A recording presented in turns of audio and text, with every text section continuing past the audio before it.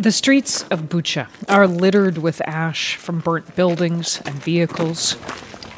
So much ash, my colleagues in Ukraine report that it feels like walking on sand. On a press tour arranged by Ukrainian officials, you can hear a dog barking beside its owner, whose home was destroyed. No one's home escaped damage.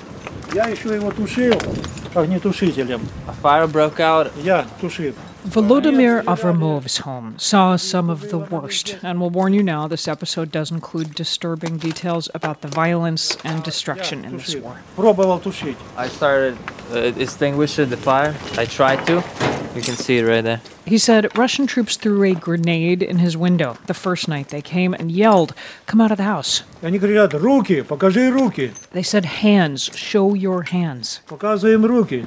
Avramov, his daughter, and his son-in-law walked out, hands in the air.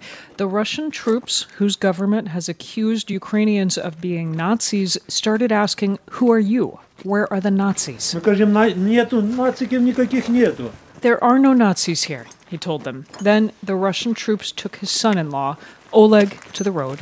Поставили сюда выстрел, полголовы отлетело. And Avramov says they shot Oleg in the head. Avramov says he and his daughter fled to a neighbor's home. They would stay there for the next month without so much as a change of clothes. That whole time, his son-in-law's body lay in the street. Я тут не знаю, как я держусь, что это самое. У меня уже было такое настроение. I don't know how I held on, he says. The explosions living in a basement, I was ready, he says, to walk out and just get killed. As Russian troops retreat from other cities in Ukraine, it's likely that harrowing stories like Avramov's will continue to surface from other parts of the country. Consider this. Ukraine's president has accused Russia of carrying out genocide in Bucha. President Biden says he would like to see Russian President Vladimir Putin tried for war crimes. But history shows that drawing a straight line between war crimes and heads of state isn't easy. From NPR, I'm Mary Louise Kelly. It's Thursday, April 7th. It's Consider This from NPR. So this week we have seen several developments in the war in Ukraine. Russian troops pulling out from the outskirts of Kyiv, disturbing new images of the toll of this invasion, and now a new pledge from the U.S. about how it will respond. We have seen the dead bodies of civilians, some with bound hands, scattered in the streets. We have seen the mass graves. U.S. Attorney General Merrick Garland at a press conference on Wednesday. The world sees what is happening in Ukraine. The Justice Department sees what is happening in Ukraine. Today, we are assisting international efforts to identify and hold accountable those responsible for atrocities in Ukraine, and we will continue to do so.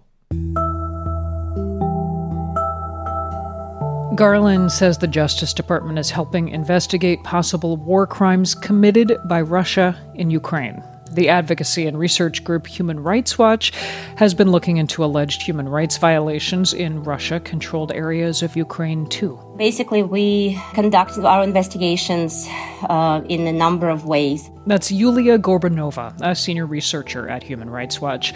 Earlier this week, she spoke to my colleague Scott Detrow, who is in Ukraine. We gather witness testimonies, as many as we can, and we make sure that we get corroborating testimony.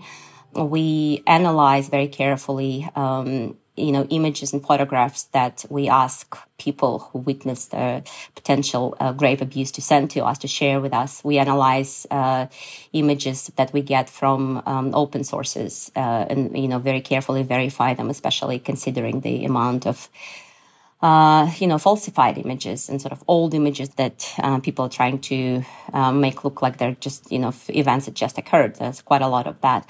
So it's very thorough work that we have to do. One thing that's come up a lot as we've traveled across Ukraine the last few days is that, we're learning about Bucha because Russia pulled back from it and the Ukrainian military liberated it. It may not be unique. It may just be the place that Ukrainian officials and reporters are able to see right now. And I'm wondering, are you thinking about that? And what are you bracing for going forward? No, absolutely. I mean, that's definitely incredibly concerning. I feel that this may be just the tip of the iceberg. It's likely that there will be much more cases like that to document in days and weeks to come as Russian forces retreating and Ukrainians are retaking these areas and more information comes to light and more people who are able to speak about what happened come forward. President Biden said that he would like to see Russian President Vladimir Putin tried for war crimes. As far as Human Rights Watch is concerned, what do you want to happen next? What do you think should happen next? We think that it's absolutely essential, given the evidence of war crimes and serious human rights violations committed by Russian forces in Ukraine. It is absolutely essential that there is a swift and impartial investigation, and that would be an important step to holding Russian authorities accountable for their actions. Senior researcher at Human Rights Watch, Yulia Gorbanova, speaking to my colleague, Scott Detrow. We're going to hear now more about the horrifying scene in Bucha, again in detail. We're also going to hear more about what actually constitutes a war crime and what any of it means for the international community's chances of holding Russian President Vladimir Putin accountable. NPR's Julie McCarthy explains. With revulsion deepening at what Russia is doing in Ukraine, President Volodymyr Zelensky rebuked the UN this week. Where is the security in the Security Council, he asked. Members were silent as he invited them to watch this video on the civilian toll of Russia's invasion.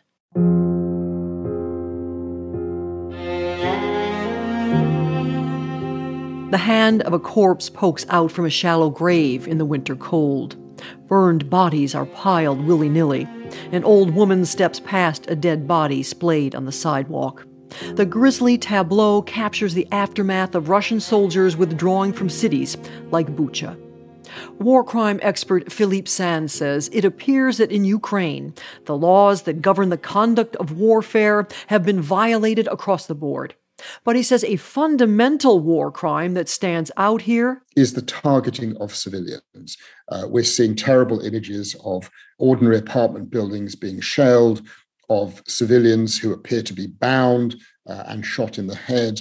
Those cross a line. Criminal law experts say murder, rape, and torture, all alleged against Russian troops in Ukraine, constitute potential war crimes. So too does interfering with corridors set up for civilians to flee the fighting, something Russians have repeatedly done in the besieged city of Mariupol, where the mayor now says 5,000 civilians have been killed.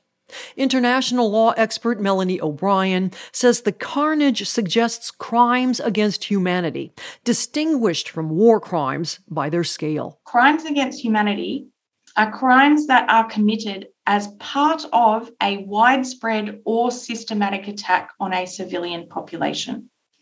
Crimes like murder, rape, and deportation. A third category of crime is genocide. President Zelensky says Russia is guilty.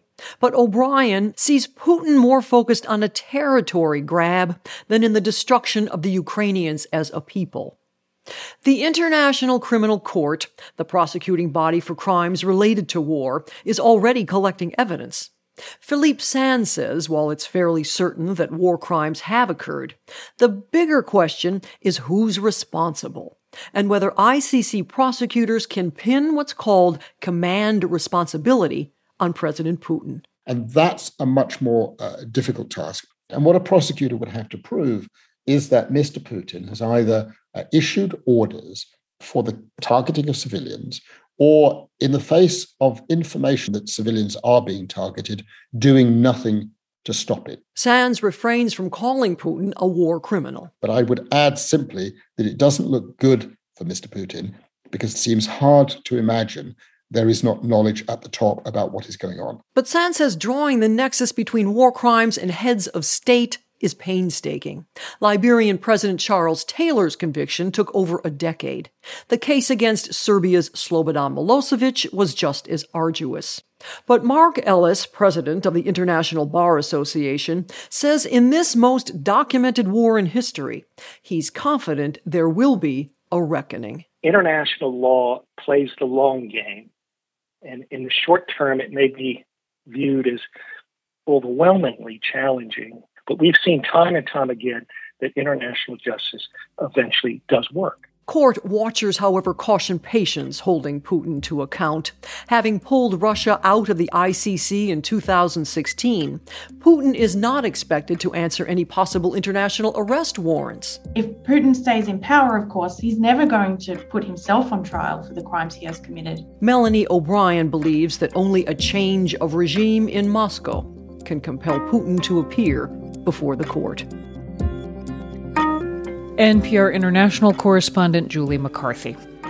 Earlier in this episode, you heard reporting from Bucha. That came from NPR's Nate Brott. It's Consider This from NPR. I'm Mary Louise Kelly.